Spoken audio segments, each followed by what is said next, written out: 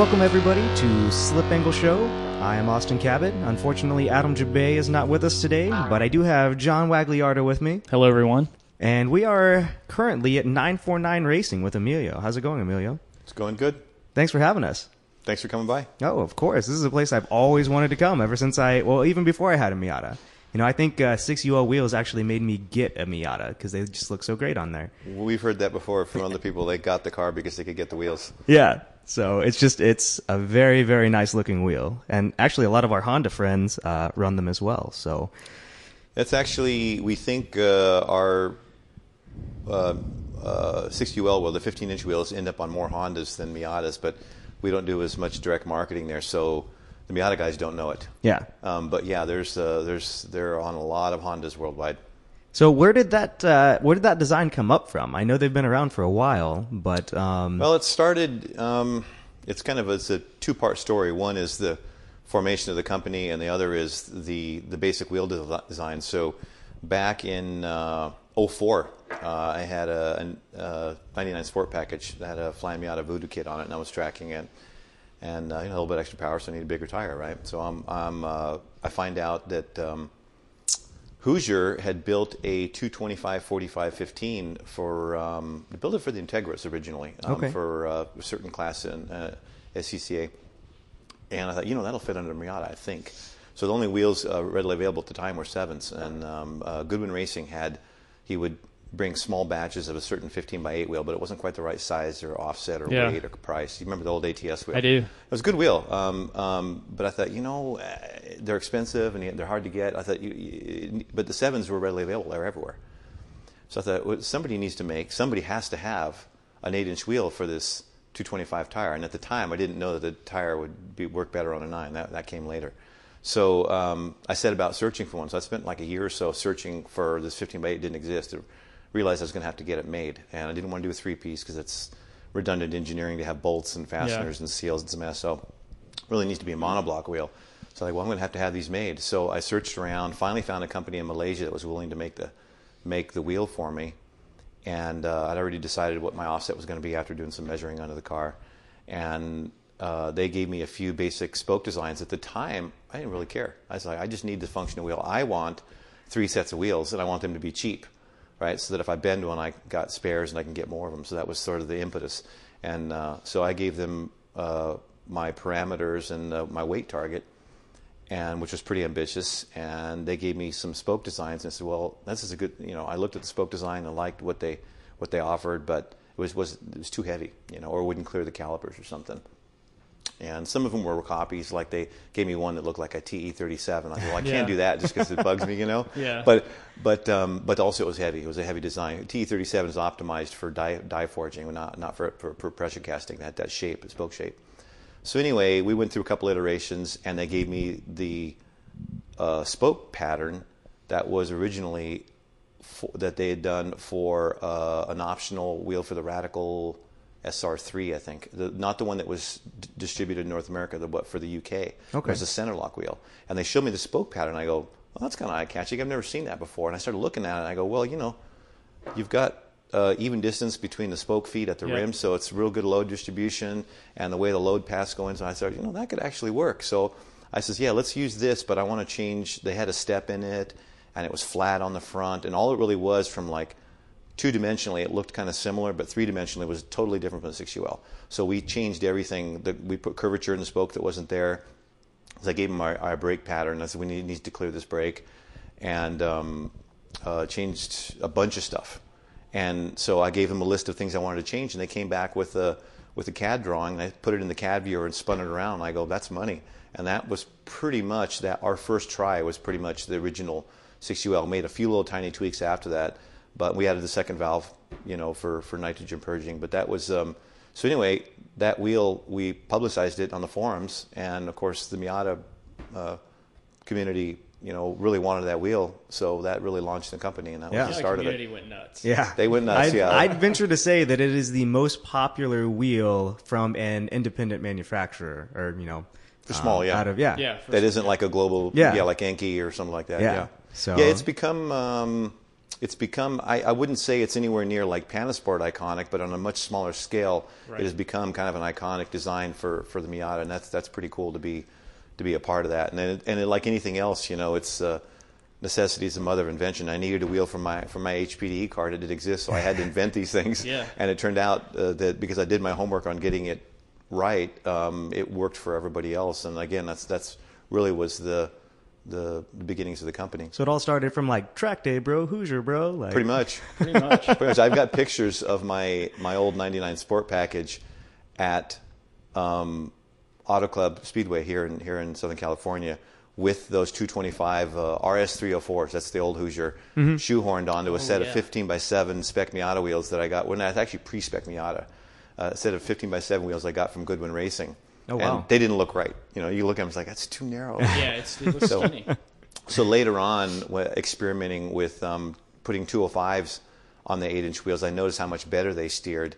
And something I kind of knew intrinsically from some stuff I'd done back when I used to race Pintos a long time ago about stretching the tire and triangulating the casing and making it stiff. That's what led me to try the 9-inch wheel. So it was a bit of a roll of the dice, but I have a really gut feeling, and based from an engineering perspective, that is the right size wheel for this tire.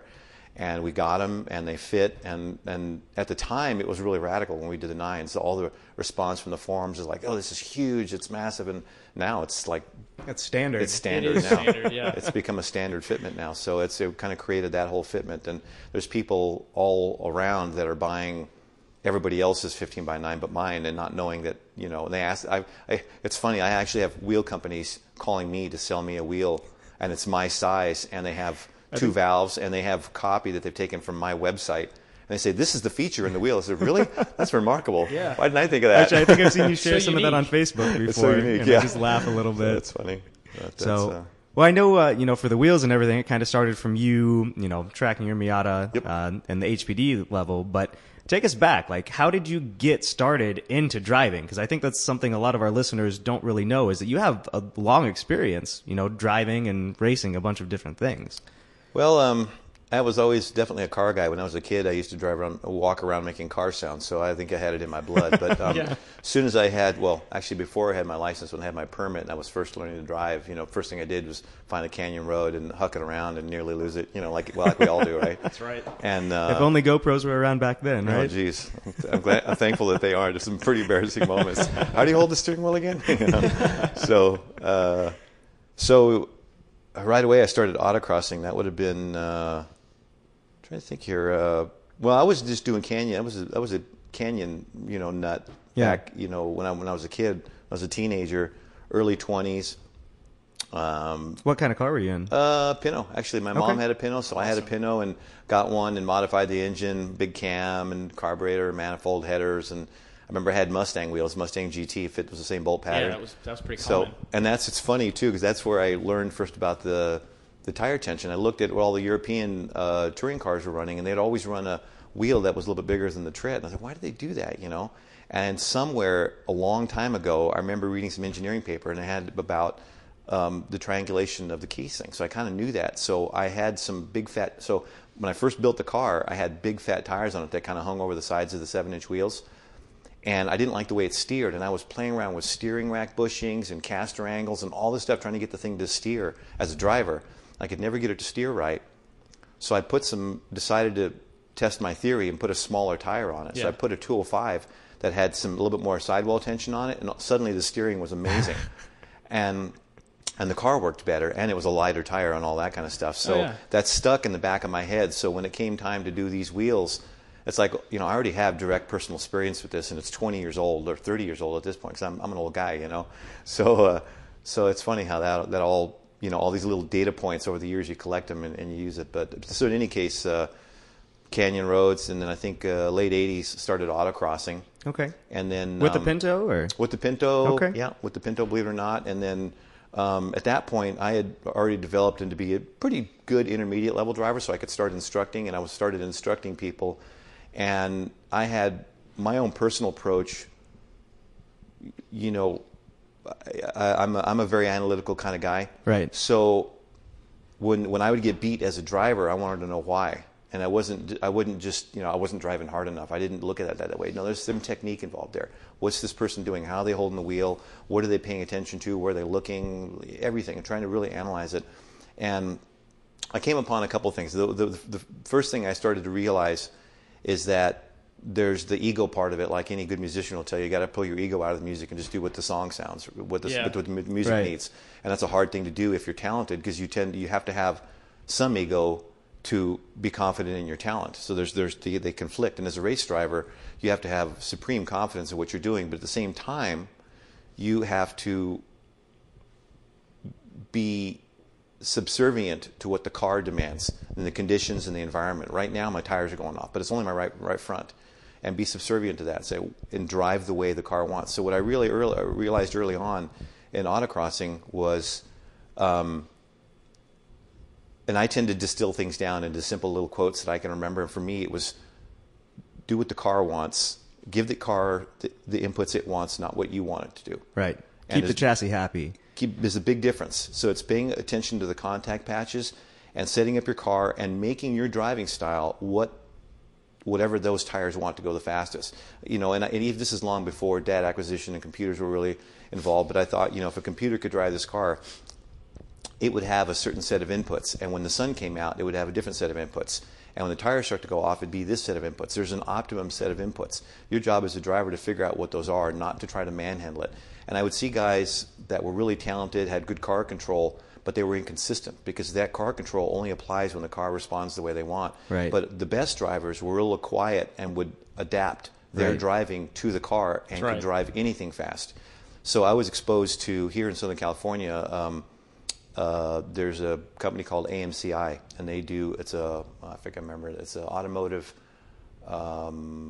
marketing consultants incorporated or something like that. And what they do is they do a lot of the testing. You're probably familiar with the company. So a lot of the top autocrossers here in SoCal happen to be guys who drive for AMCI, and their job was to take a production car that nobody ever seen before and bring the maximum performance out of that. And I go, well, how do you do that? And it's like, you have to be the kind of driver who listens to the car. Well, it turns out that those guys are some of the best autocross drivers, and they could drive anything fast. So the light bulb went off in my head. It's not about how awesome I am, it's how well I can adapt to the car. That was huge. And that, to me, that was a big turning point. So then, as an instructor, I would always try to drive the widest range of cars that I could to learn from the car. Right. And I would ride with students. Sometimes students who were driving the car might not be as quick as I was, but they would do certain things that I weren't doing because they had adapted to the car. So I was really, really paying attention. I was like, well, I'm 2 seconds faster than my student, but he can make this car stop harder than I can, because I've never done an all-wheel drive car with a bunch of stuff in the back of the car. And now it's got a weird behavior, or it's a high, like a turbo lag front drive car. It's got its own way of being driven, and it's got no brake feel. Okay, so that is its own thing. And all these different data points would come in, so I would try to absorb that. So I became a student of that on my own, and that was sort of the formation of my driving style, which is always to pay attention to what the car is doing. I think over the years, that's one of the reasons I've been able to teach myself to tune cars. It's because I'm paying attention to what the contact patches are doing, and not saying, well, I needed to do this or wanted to do this. I simply want to get from point A back to point A as quickly as possible, and look at the data. And if the data says, well, you need to do this, and you look and say, well, I've never done that before, but it's clear that that's what the car wants, then I need to teach myself to make those driver inputs and optimize my suspension for that, because that's what the car is going to do. If it's a long wheelbase car, doesn't rotate, don't ask it to rotate. It's not going to rotate. Ask it to do something, to do what it does really well, and work within that. So that's the foundation of it. Okay. Yeah, and I know along those lines, there's a lot of people that if they're at a track day or something and they go out and the car isn't handling quite the way that they want, they bring it back in instead of staying out and trying to drive around it and make themselves better drivers having to deal with things. Yep. A lot of people don't realize, that moving on, like in a wheel-to-wheel race, the car's understeering a little bit. You're not going to bring it in, and just you're going to have to try and adapt around that. So, I think driving a bunch of different cars, driving a bunch of different cars that have different setups, really makes you a well-rounded driver. Absolutely, absolutely. So that became, I've said it many times. I have the most respect for guys who are test drivers, because the engineer says, okay, we just made a change. We changed, this, and this. He's really esoteric little items in the car. Go out and tell me how fast it'll go. And they don't have all day. No. You got 3 laps. And by the way, it's overheating a little bit, but we're doing shock testing here, so try to short shift it and do the same laps you were doing before. So the guy has to go out and do that, and he's paid to be able to tap into what that car's potential is and figure it out really, really quick. Yeah. And a good race driver can tell you 85% of what he's going to learn about that car in 2 turns. Right. You accelerate down the pit lane, you brake for the pit exit or the track entry, and then go up through 2 more gears and brake for the next turn. And if the tires are even lukewarm, you'll have a rough idea what the car is going to do. And right away, if you've never been in that car, you know what it's going to feel like on the first lap. And it shouldn't take, a good driver also learns the track very quickly. That's the other thing I learned from autocrossing, is that to be good at autocross, you have to know every inch, you have to know where every cone is. And it's a difficult memory skill. Some people have it, some don't, but you have to train yourself for that. What I learned is that it applied itself to race driving, because you've got to be able to learn new racetracks. Yeah. And again, you don't have all day. You go there if it's an SCCA, event that you haven't been to, and you've got 1 or 2 practice sessions, you got qualifying races. You got to be good in the qualifying races. And if it's a double national or something like that, you don't have a whole week. Right. You've got very limited amount of time to find those last few tenths. And if it's a tightly fought class like Spec Miata or something, you've got to be within hundreds. Yeah. So you've got to learn it really, really fast. The surface changes, the way it changes with the weather. Oh, in the afternoon, this turn is overcast and has shade on it. You need to know that. Just have to always be analyzing. You always be analyzing. So all this stuff, it's far deeper than most people take into account. But learning the car, learning the track, and so the memorization skills were huge. Yeah, I think at a certain level too, you kind of get over thinking about your actual inputs and driving so much, and you can kind of relax a little bit and kind of analyze and modify your driving on the fly. Like you're going through a corner, something doesn't work out right. In your mind, you make a little note, hey, let's try this next time. Yeah. And that's where I think that's what separates some of the better and faster and really just more advanced drivers from the others. I mean, you can be fast either way, but I think the ones that are truly fast and consistently fast are the ones that are able to analyze, like we were talking about. You have some reserve capacity. Lap. Yeah. Yeah, there's an interesting. There's a book. Keith Code, motorcycle racer back in the '70s, AMA road racer, wrote a book called "Twist of the Wrist." Kind of a seminal book if you're a motorcycle road racer or track day guy. There's a lot of books now, but his was really the first one back in the '70s, and he used this metaphor for your attention span being like a dollar bill, and you've only got a certain amount of attention you can spend. And the more adept you are at controlling the vehicle, the less of your total attention span is allocated towards making it go down the road. So if you're maxed out, you can have a guy, we've all had them, students who are going maybe only a half second slower than you're capable going in the car, but you can see they're at 98%. Right. They're just about mentally redlined. You drive it at that speed, and you can drive it with one hand while you're talking to them, making sure the air conditioning's turned off. Right. It's a whole different animal, and they don't realize. They're like, and in their head, they're like, oh, I almost caught my instructor. He's not that hot. It's like, yeah, but he can do that in the rain at night. Yeah. On 3 hours of sleep. There's a big difference. And so that's the other thing, is making those, like you said, being able to draw on a library of experience and have it all be intuition. So you're not consciously thinking, well, I need to move my hands down on the steering wheel a bit. No, that's all got to be like breathing. It's muscle memory. It's muscle memory, yeah. And the more experience you have, the deeper you can get into the vehicle dynamics purely on muscle memory. The front tires start to go off.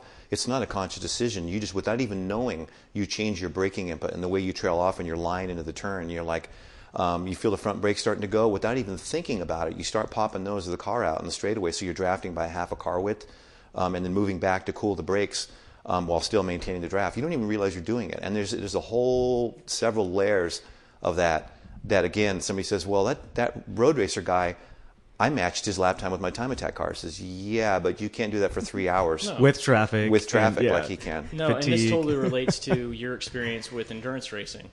No, yeah. It goes the same way. Yep. When you spend hours in a car and your focus starts to go away, and you have to make sure it becomes muscle memory that you're just focused the whole time. That's what you have to be focused on. Yeah, it's being always having that part of your brain that's aware of what the car is doing, and remembering what the if you got radios, you know what the crew guy is telling you is like, okay, this is our new shift point, this is our new target lap time. Watch the oil temps, and last 2 stints we almost quartered the right front. So, and if it's a certain kind of course, you say, okay, well I'll take the rights hard, but I'll take it easy on the lefts, you know, or whatever, or just that one left or whatever. And you have to. All that's automatic. You're not really consciously thinking about it because you've got to be paying attention to traffic. And if you're a good endurance driver, you're trying to have gain the most track position with the least amount of fuel and brakes and wear and tear on the car. Yeah. So you're trying to set up your passes early so you don't have to make any sudden movements at the car or use any more revs than you have to. Again, that's all automatic. You're not even really thinking about it. You really only think about consciously, like race strategy. Like, okay, we're thinking, you know, like for me, I was the team manager and I was out there driving, so I might make a decision like deciding on a fuel stop or on the race strategy. But all the driving part is all kind of automatic. Yeah. It's kind of become second nature, and and that's when you start getting very fast too.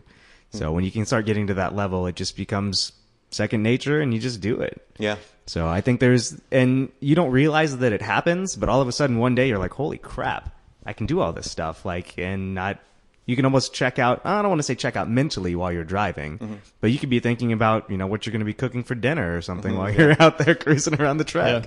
Yeah, I don't ever quite let myself get that loose, but you could. There's brain power left over for doing race calculations, and I would find myself doing that in the 25 and some of the 3-hour races we would do, where I would start certain sections of the course where I didn't have to be as focused.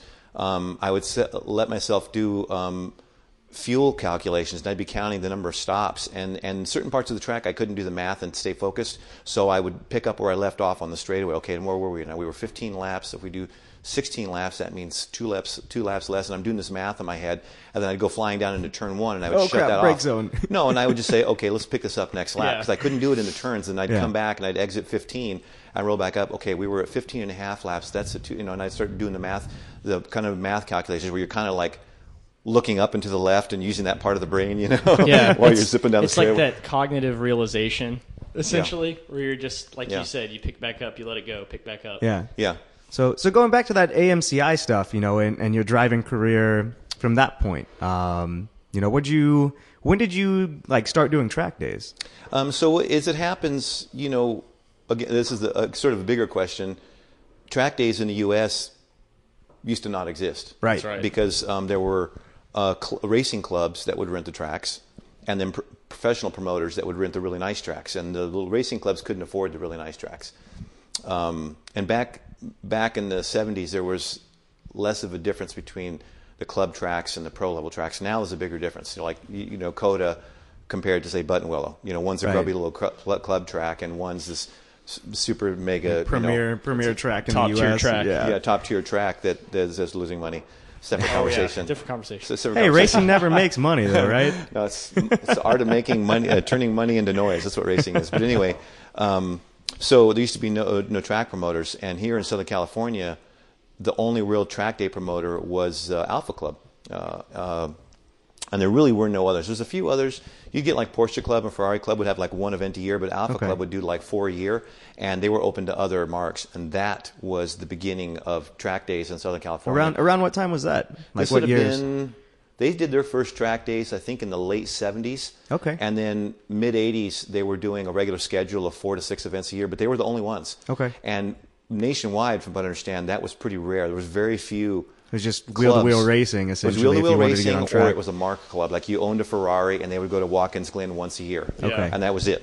And if you were anywhere in that area and you wanted to run Watkins Glen, you got a club racing license. And that was it. There was no such thing as HPD. So anyway, there was Alpha Club here, and we heard about it, and I thought, what? I can drive on a racetrack in my street car? I'm so all over that. So that was, 88, 89 for me. Did my first HPDE, and of course, instantly I'm hooked. And I said, well, I came out here, I spent X amount of dollars. I don't remember what it was back then.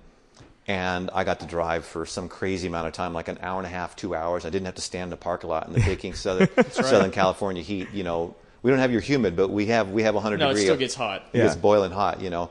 And it was really quick. I was like, okay, I dig autocross and I like doing it, but it is. I like to use the metaphor. It's like dancing with the girl at the party or taking her home. There's two different animals. Yeah. Going to the track is a whole different animal. So, that's right. So that started that aspect of it. And most people don't know this about me, but I ride bicycles a lot. Yeah. And right after that period of autocross, I actually left the auto industry completely and spent almost 10 years racing bicycles for a period that I didn't even own a car. Yeah, you rode. That's right. You rode professionally too, didn't you? No, I would enter pro races as an amateur, and occasionally locally here beat some of the second tier pros. So I got pretty good on a bicycle, won some national championships and whatnot. But that was like a separate phase of my life, and then came back to the car stuff around 2001 or so, and started building cars and getting back into it and started the business back up. What drew you back in? Well, I was always a car guy the whole time. It was just I was really focused on cycling.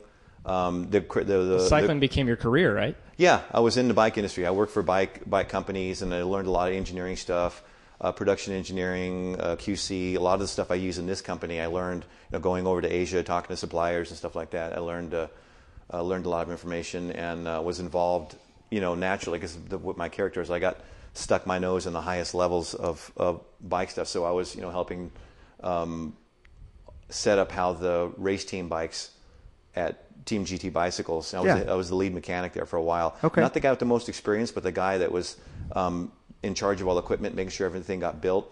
And so I would liaise from the race team to the product R&D guys. Is like, okay, that link isn't working. We need to change that. This shock needs to change. We need to use this frame material instead of this. And they're like, but this frame material is what we're known for. Yeah, but that's not what the racers want. The racers want this other frame material. Yeah. Well, they were hardcore on titanium. I said, titanium is just not going to work. It's not the way of the future. It's too expensive to make. I know it's sexy and all that, but you need to do aluminum frames. And they need to be butted. They need to have really big down tubes and everything. Were you around at GT when they did the box series? Like the chainstay? Well, I was a cross-country downhill guy. Okay. Yeah, they were. Yes, we were. I was there when the box series was introduced. And it was pretty badass. We all remember seeing the prototypes rolling around, and we were like, damn. Yeah, for all these guys, guys don't realize a top-level, pro-level BMX guy is, 1,800 watts at the start from like 20 RPM. It's like a Tesla. He's like a Tesla taking off. They take off. They rocket out of the start. So anyway, that experience, that technical experience was, it's when you start a business, it's all the data points of all the things you've done since you were a kid, professionally, working for other people, making them money, things you learned in school, things you learned in your private, and it all kind of gels together. So that was that technical learning how to valve shocks, playing around with shim stacks, all that, and looking at shock dyno plots and regressive and digressive valving. I knew about that 20 years ago and was playing around with that and riding the bikes and seeing how the shock behaved, at the World Cup level. So and luckily some of the mechanics were not riders, but some of the mechanics were pretty good riders in their own right, which I was. So I could actually ride the World Cup bikes and say, "Oh, this is how it's working," and give it back to the rider. And so test rider. Yeah, and play with this. I say, if you don't like it, we'll change this, and I explain to the rider what it's doing. So they were kind of more well versed, and they could learn to adjust the bike themselves in training and stuff. So it was good information. Yeah. So if you started doing track days again back in 2000, 2001, I think you said. Mm-hmm. When did you start getting into the wheel-to-wheel thing? Wheel-to-wheel didn't start till probably, it was 2009, believe it or not. I was still doing HPD, all through that period. And, doing time attack, which is not racing, just doing time attack. And I didn't get my first comp license, I think, till 2008 or 2009. So it was actually pretty recently. But as soon as we did, I was racing 40 hours a year. I mean, we would start doing enduros, and I would do multiple cars and do multiple sprint races per weekend. So, we went from 0 to 60. We went from not doing any club racing to doing. And here in California, here in the South, you race all year long. It's not like being in Minnesota where you race 4 months a year. We race from January through You just November. don't get a break. It's relentless on the wallet. States that actually have a winter. Yeah. Yeah. Yeah, we had no winter, so we raced all year long, and we would do enduros, and then we started to have ambitions for the 25 right away. So we thought, well, we need to learn this. So we started doing chump car events, which are 14 hour. I think we didn't do any limits, all chump car, and used them as training for the enduro team. So we'd have guys come out, friends of ours who wanted to be on the team, and sort of coach them and train them, and we knew who was going to work and who wasn't going to work, and building our team before we ever went to the 25. But we probably had by the time we got to our first 25, which we won, we probably had something like 50 or 80 endurance team hours as a team on the car and training. So it wasn't like we were noobs. So we were noobs to the 25, but we were not noobs to we were pretty well dialed machine by that point. So I think we surprised a lot of people by winning our first 25 and beating all the factory teams and finishing an E2 Miata in the top 10, which had never been done before. So. Right. So, but a lot of preparation went into it. A lot of preparation to that. Yeah. There's a lot of years and a lot of background went into that. And I was sort of the lead coach of all the drivers. We learned a lot about both sprint driving and about endurance driving leading up to that. Having spec Miata guys who were really good at being instinctive and quick and hyper aggressive, bringing them into the team and trying to teach them how to be an endurance driver was really hard because they were too tough on the cars. They'd always hit. Yeah. At contact. It's a different dynamic. It's a different dynamic. It's a different driving approach. And ultimately what we learned is to be a good sprint driver, you have to operate completely on instinct because more often than not, you only get one opportunity at a pass. You follow some guy around who's really good. You're sitting on his wheel and he doesn't leave an opening. So you just sit there and try not to make mistakes, try to keep your tires alive, try to keep your engine cool but popping out, if it's a spec. Or something like a spec, where you're club racing, and wait for him to make a mistake. And when it's there, you've got to be able to pounce. And it's got to be milliseconds. It's if you wait a half a second, the window's long since gone. That ship has sailed. It's got to be within 100, 200 milliseconds. It's 2/10 of a second. You've got to make your decision, act, and execute. Boom. And the problem is in endurance racing is that the really good fast sprint guys would go for the hole, and it's an endurance race, and there's 3 hours to go, and it's fourth lap, and they bend the car, and it's like, whoa, guy, whoa, chill out. So it was a long period of getting our fast guys to slow down and learn to take care of the car. It has a different dynamic. What we need you to do, the car will do a 2-minute lap by itself, and we need you to do 201 and a halves without using up the tires and touching anything. Yeah. That is actually really hard to do because anybody can go out and push and do a 201 and a half. But you've got to be relaxed, not sliding, easy on the brakes, short shifting, and going only a second and a half slower than the ultimate sprint potential of that car. And to get the guys to do that, to back off and save the car, was tough to do. So they'd come in, the brakes would be toast, wheel bearings would be toast because they're hitting curves everywhere, flat-spotted tires. And you're like, guys, it's not a sprint race. It doesn't work like the car has to be alive at the end of 3 hours, and certainly not going to work for a 25. So we had at least one really good sprint spec Miata guy who ran with us a few times, and eventually we had to not invite him back because we could just never get him to not hit stuff. He'd always come back, and this was the epiphany. I would tell the guy after he came off session, dude, there's marks all over the car. He says, I didn't hit anything, and I says, I looked at the car very carefully. These are marks that were not on the car when you went out. I says, I'm telling you, I didn't hit anything. I says, and then he pauses and he says, the one guy bumped me slightly in the back and I rubbed a little bit here. And I says, that constitutes contact. Yeah. Right. That little bit of that tire, that fender being pushed down on the tire might cut it. When you just slightly touch your wheel to another, it knocks the alignment out. For a 35-minute sprint race, having a 16-inch more toe in is not the end of the world. But for a 25-hour race, that means 2 extra tire stops. Right. I says, you don't understand. So I would send him out again, and he would still come back with marks in the car. And I says, I didn't tell him why. I just didn't invite him back. Right. And some guys get it, and the other guys figured it out. Some really good top national level spec Miata guys run with us, and they learned how to go flip that switch and go into enduro mode, short shift, not slide, and still just rocketing and just slicing through traffic. These guys have such ability. What we learned is if a guy has the ability to go really fast, it's easy for him to go slow as long as he can get into that mode of taking care of the car. So for him, if our target lap time is a 202 and the car is capable of 2 flats, that's easy. He's cruise mode. But for the guy who's always gentle on the car but can only do a 203, if you push him to a 202, he's now into that spending his whole dollar trying to keep the car on the track mode. So you need the guy who can do a 202 only spending 15 cents. Yeah, that's right. So it was, and that was an epiphany both for me as a team manager, but also as a driver myself, and it shed some light on what I was doing behind the wheel and helped me do my job better. Okay. So, and I know that, now you guys are starting to do, we were talking about before, some of the Super Miata stuff. Yeah. Care to shed some light on that for the listeners, kind of what the premise is behind it and what you guys do? It's cost-effective racing. We We raced NASA almost exclusively for 3 years or so. We had a lot of fun with them, made a lot of good friends, and had a lot of great races. But NASA racing has its strengths and weaknesses, just like any organization around the world, SCCA or any other you can mention. Right. Its pluses and minuses. Ultimately, the strength of it is the social thing. You get to go race with your friends, and that's job one, is to go have fun, right? Right.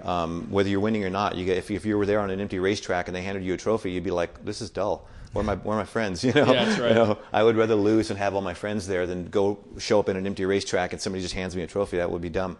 So I miss that aspect of it, but it's more fun to beat your friends. It really is. It is more fun. Yeah, I read that somewhere. So, but for us, it really became the cost of it, and I'm sort of as you can tell, when it comes to racing, I get kind of all or nothing. I get very focused and want to do it, quote unquote, the right way. And so we built our cars, to the limit of the rules. We always tell people who ask us, how do you build a fast PT car? It's just, do you have a rule book? Well, no. And I said, don't even talk to me. Get a rule book, learn it inside out and backwards. There are plenty of places that you can drive a car through to a national championship. Right. And when you find a really big one, they'll make a rule change. And that's just fine. That's what you race, Tudor and Pirelli World Challenge. It's not about who has the fastest car. It's the best sandbaggers, because every car is capable of winning. It's just learning what races to win. Like I was saying, like if you go race, if the Kia beats the Chevy at Belle Isle right next to Detroit, that's bad, because the Chevy's going to throw a conniption fit. But if they beat them in Long Beach, where Chevy doesn't care in that market, they're less likely to get a rule change. It's all politics, and NASA is no different. So if you do well, you get rules changed, which is fine. But they're always there. There's always room for a good driver who can really set up a car to get his car dialed within the rules. And that's one of the things I liked about the NASA program, is that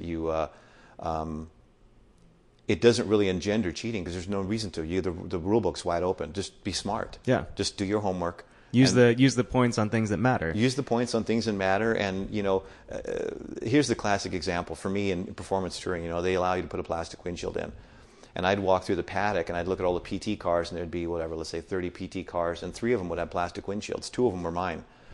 And somebody say, "Well, how come your cars are so fast?" I says, "I don't even have to look underneath your car to tell you I'm going to beat you, because you have a glass windshield, which means you did not use the rule book to its full advantage. It means you probably not seam welded. That means you probably didn't cut down the wiring harness to save 18 pounds. Mass centralization. I can take my bumper supports out, so I do. Yeah. And it takes weight off the corners of the car, so my car rotates at 3 degrees more per second than yours will, and it always will, because I don't have bumper supports and you left yours in. And have to be maximized. Maximized, and so it's simple stuff. So. You're not competitive if you're not looking for the best way to optimize your car. Yeah. I mean, period. And wherever it was. So for us, with the Super Miata thing came about, once we'd achieved all our goals in NASA, we won 25 hours, we won national championships in a couple different classes, and it was expensive to run. And what we found, it's kind of a double-edged sword. By being pretty good at it, we were racing against some of our customers. That's right. And our customers couldn't keep up with us, because we would give them most of our information, but I always tell them, "Hey, I'm going to give you 95% of what I know, and you buy the same parts that I have on my car, but ultimately that last 5%, that's for me, so I can win the trophy." Yeah. And so people would leave the class. Well, that was sort of counterproductive. I want to go into a class and make it bigger, but the class actually got smaller because we were in it. And so yes, we have the development, and on one hand, is for our brand, it sells lots of Zetas and wheels and brakes and whatever we have, and we publish our alignment specs, so it's good for the business in that spec, but it's not good for the racing.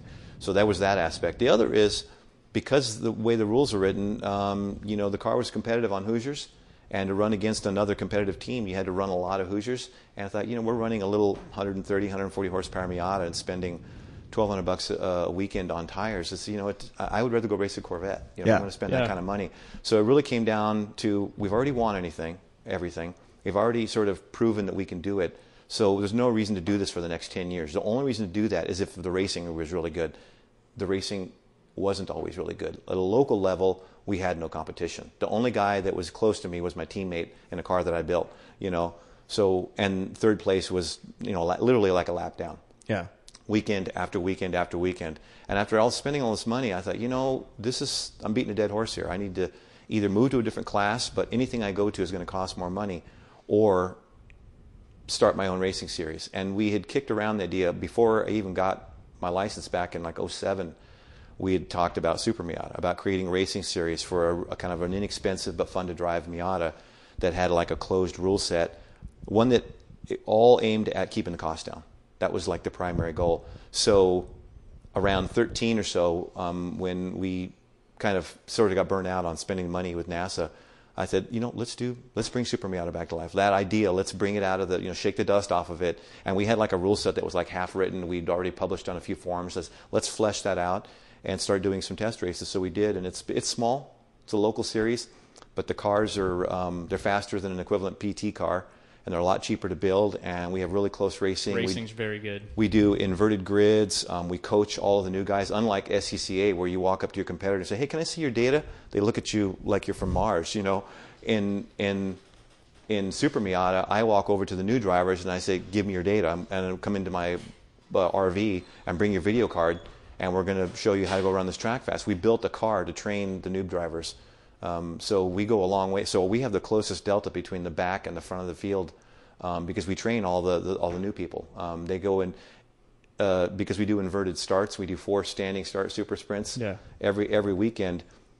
Every driver sooner or later gets to start on pole, and you get all the fast drivers coming barreling down on you in the first turn. And unlike other clubs where they tell you to get out of the way, we tell them defend. Learn how to defend. Learn how to use your mirrors. Learn how to stay in front for as long as you can. And when one of those noob drivers stays in front for like 2 laps without making any illegal blocking moves and is actually going fast, everybody applauds them at the end of the race. That's outstanding. You did a great job. And here's the mistake you finally made that led us by. And we show them how not to make that mistake again. Yeah. So after 6, and we do 4 races a weekend.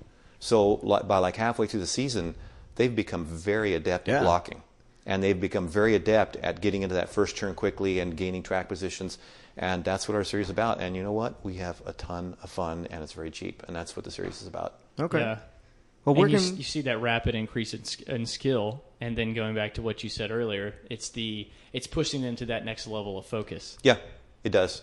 Yeah, we do a lot of that, which is half is teaching them the track and how to get around the track quickly in like a qualifying environment, so it's nobody else around, so that they can then use less energy getting around the track quickly, and then teaching them the intuitive racecraft skills. I always say it's not about the car or about qualifying, it's about racecraft. Super Miata is about racecraft. That's what we really focus on, because that's the most fun. If anybody who's done, you guys have both done Chump Car, so you know how much fun it is to be really pushing your mental limits on the track in terms of making judgment on passes. Should I go? Should I wait? Should I try to set them up for next lap and all that kind of? That's it. That's the core of what makes that so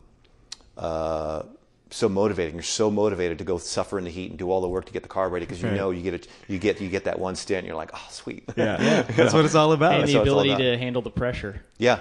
That's the fun parts.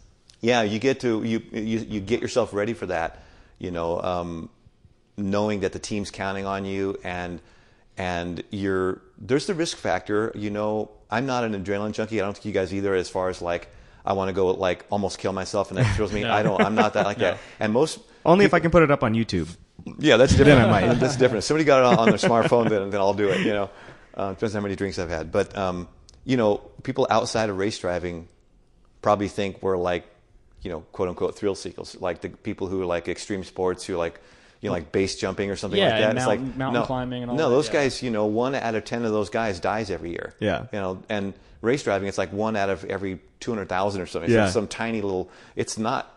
I'm way safer in my race car than I am driving home tonight. Yeah, no doubt. Well, it's like those memes that are on the internet. It's like what my friends think I do, what my mom thinks I do, what I actually do. So the thing you're talking about, mentioned about the stress factor. It's not a like I'm risking my life, because I don't really feel like that. But there still is that component of like, well, I've got to be smart here, because if I get this wrong, I might get put into the wall of champions on turn 5. So I've got to be smart about this, or it's starting to rain and I don't think these guys around me are really as good in the wet as I am. And I know this track and I know where the water collects and maybe they don't.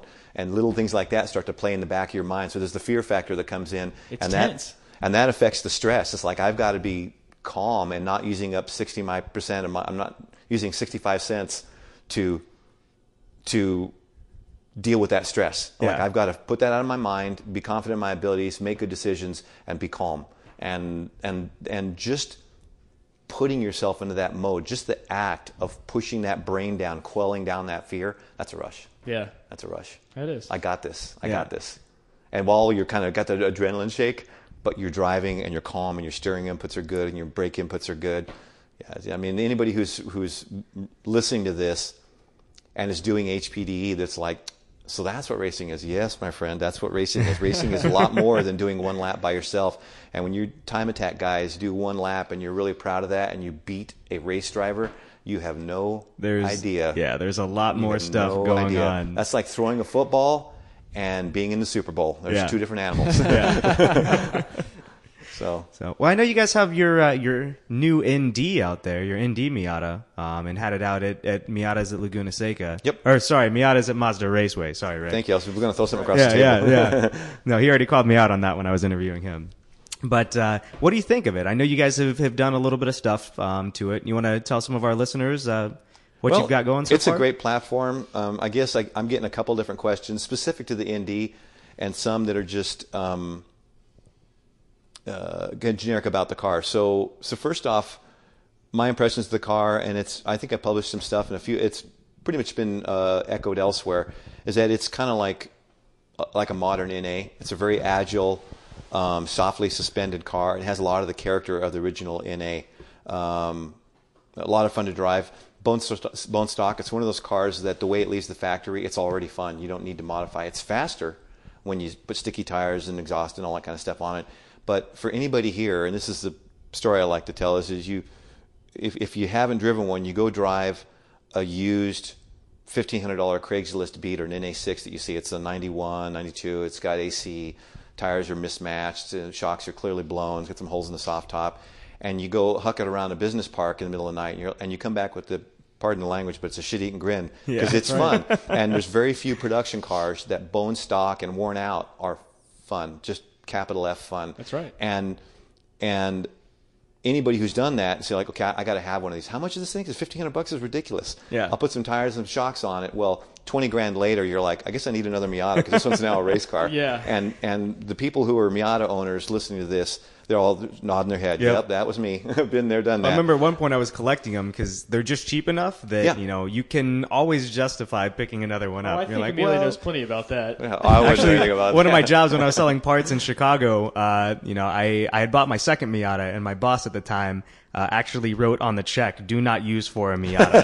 It's really, we have actually really a monetary unit around 949 Racing is Miatas. As we talk, we'll all buy a new piece of equipment out there or pay for some insurance or something like that. And I was like, oh man, that was 2.5 Miatas. Yeah. Oh yeah. Everything it's a monetary unit. So anyway, and here in California, of course, they're dime a dozen. They're everywhere. But anyway, that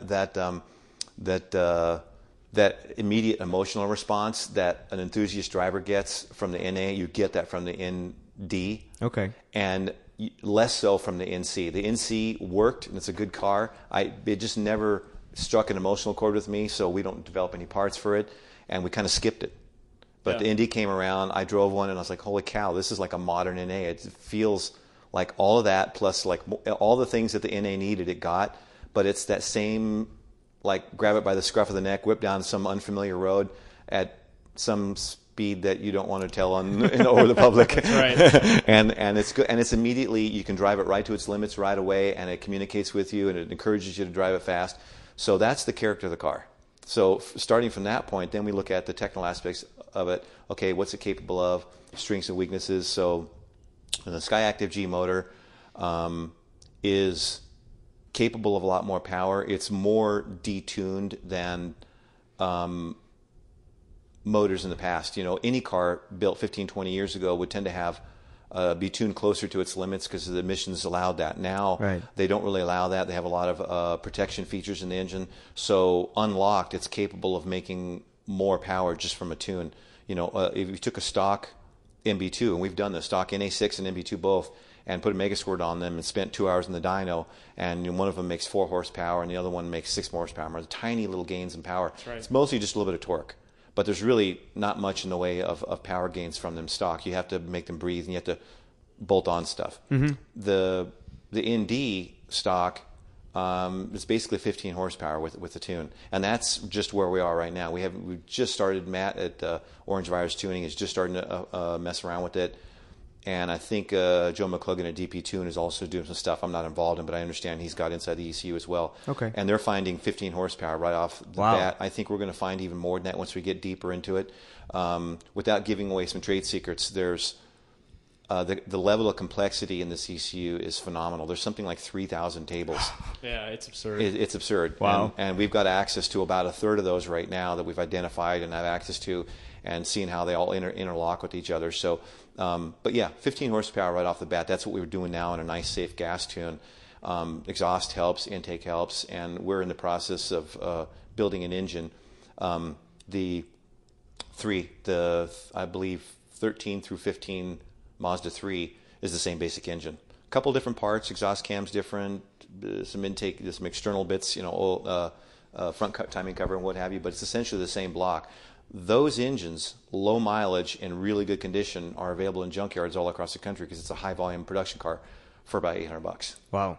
Okay, so right away you've got a brand new production car with a very high tech, high precision, super tight tolerance, high performance engine for $900. Wow. So if you got one of these cars, so what I want to be able to do is set up where we can build these blocks, and the guy takes his stock ND engine, pulls it out, wraps it in plastic, sits it in the corner of the garage, and goes out and buys an SAG3 motor, an Skyactiv G motor. Yeah. And with a ported head and the forged rods and all the stuff on it, and he's making 200 horsepower. And, well, I won't say anything about emissions because that's a whole separate conversation, but let's just say that there's a lot of opportunities in the ECU. Yeah. So it's kind of cool. So what you're saying is I could go lease one, pull the motor out of it, put a race motor in it, roll bar, shocks, wheels, tires, track the crap out of it for 2 years, return it back on the lease, and we're good to go. Kind of. That's kind of what we're looking at. Not them. I think most people are going to buy these, not lease them. Yeah. But that's what we're looking at is, and you think of any new car that's out there, the BRZ is not a shared motor. So right. The ones you find in junkyards are thrashed or blown up. It's like S2000s. Honda doesn't make those motors anymore. Right. The 20s and the 22s. You know yourself, the 22, it's basically a race motor. Right. So it's pretty wrung out from the pretty factory. much hand-built race motor, motorcycle style. Every clearance on that's got 4 zeros behind it. It's basically built like a race engine. So your average schmo can't rebuild one of those. There's probably 8 places in the country that can rebuild one of those properly. Bottom line is, it's not easy to do a motor swap on one of those, and there's very few cars. So this car, we have access to a motor. Not we, I'm saying you, the people listening to this. If you're thinking about it, it's like, well, I'd want to put a motor on it. Well, they're on eBay right now. They're cheap. Yeah. We just got to figure out. We're trying to do is build the sort of the tutorial and the path for that, and we'll publish that because that's something I want everybody to have. Order these parts from Mazda. It'll cost you $600 for the timing cover and the this and the that, whatever, and go buy an SAG3 motor off of eBay, and buy these rods and this cam and this whatever, or buy our CNC head, which we'll probably have for it. Swap it all across, and boom, that, a tune, some bolt-ons, and an intake, and it's going to be making some serious power. And the car is freakishly light. Published weight is 2320. Yeah. Our car out there has a roll bar and then the soft top removed, and they about cancel themselves out. We saved, I think, 22 pounds total with the roll bar soft top thing. Our car, without any gas and our big giant wheels and tires on it, it's 2220. Holy crap. Yeah. Wow. That's a very light car. And it still has carpet and air conditioning. Oh, yeah. Wow. It's got, nav, doesn't have heated seats anymore. We took those out. But, yeah, it's a fully functional street car. And we made 154 on a Dynojet. Okay. That was on the 85, and I think Goodwin Racing has a little different dyno calibration. They're running a different dyno. They made about the same. So we're looking at about 155, I think, on pump gas with an exhaust and a tune. Which that's what they say it makes it the crank, right? Yeah, they're saying 155. But you're making it at the wheels now. Yeah, we're making it at the wheels now. Yeah. Okay. Which you figure. It's as near as I can tell, this car has fewer drivetrain losses. The diff's really small, So the old NA and B, I think, were around 30 to 35 horsepower drivetrain losses. Okay. This one seems like it's 25 to 30. Oh, That's wow. what we think. Okay. We won't know until somebody puts an engine on it. On chassis dyno. And Or tuners motor tend not to engine do dyno. that. It's pro race teams will do that. They do everything by chassis dyno. So, but you have to correlate that to a dynojet. It's really hard to do. Yeah. So we use dynojets because they're consistent from one dyno to the other. Not that they're accurate in and of themselves, but all that matters is that when I dyno mine in California and John dynos one in Texas, we know that the numbers are going to be pretty relevant. It's going to be consistent, and that's what's the relevant thing is. So Okay. So platform-wise, we put big tires on it just last night. For the first time, we put the 245/40 RE71R, which is a big piece of news if you race STR autocross class for SCCA. Right. It's a very popular class, and the conjecture is this car going to dethrone the NC or the S2000s? Yeah. And it was all really contingent on whether that tire fits or not. Because if they had to go to the smaller tire, it wasn't going to be possible. But the 245 does a couple things. Besides improving the all-important contact patch to ratio, it raises the overall gear ratio, which the Indy needs. Because second gear is a little on the short side. It needs to be able to go around 68, 70 miles an hour in second gear, which it can't do on the short tires. So now it can, that in a tune, which they're allowed to do in STR. Suddenly raise the rev limit, and this thing will go, almost 70 miles an hour in second gear with these tires. Holy and crap. turn it about. And if you run an Indy with the tune on it, it's a little, how can I say this? You almost think the tack's wrong, because it makes buckets of torque. Yeah, it does. At $2,000. Wow. I mean, $2,000, and you're and making. that's just with the factory tune. You find yourself driving it and giving it full throttle. Normally, okay, you say a car makes good torque, but really you don't run it that low anyway. You're on track. You'll actually be on an autocross course and be coming off a turn and look down and see 28 or high RPM, and it is grunting and squatting the car down and launching off the turn. And of course, in S2000, that's got to be 6,000 for anything to happen. Yeah. So effectively, and the S2000s. They've got to be the AP2s to have torque, and they have the crappy gearing. Yeah. So you really want a combination of the gearing and the transmission between them, and so they are kind of hamstrung. And the AP1s have the kick-ass gearing, but they don't have the torque. Yeah. So I think all the fast ones are all AP2s. Well, the ND has the perfect gearing and the perfect torque, so it's going to be really, really competitive. Anyway, so we did that last night. We put the 245s on, and that's going to be a big deal. So for the autocross guys. Awesome. Well, I think we're about out of time, but we really appreciate you coming on the show.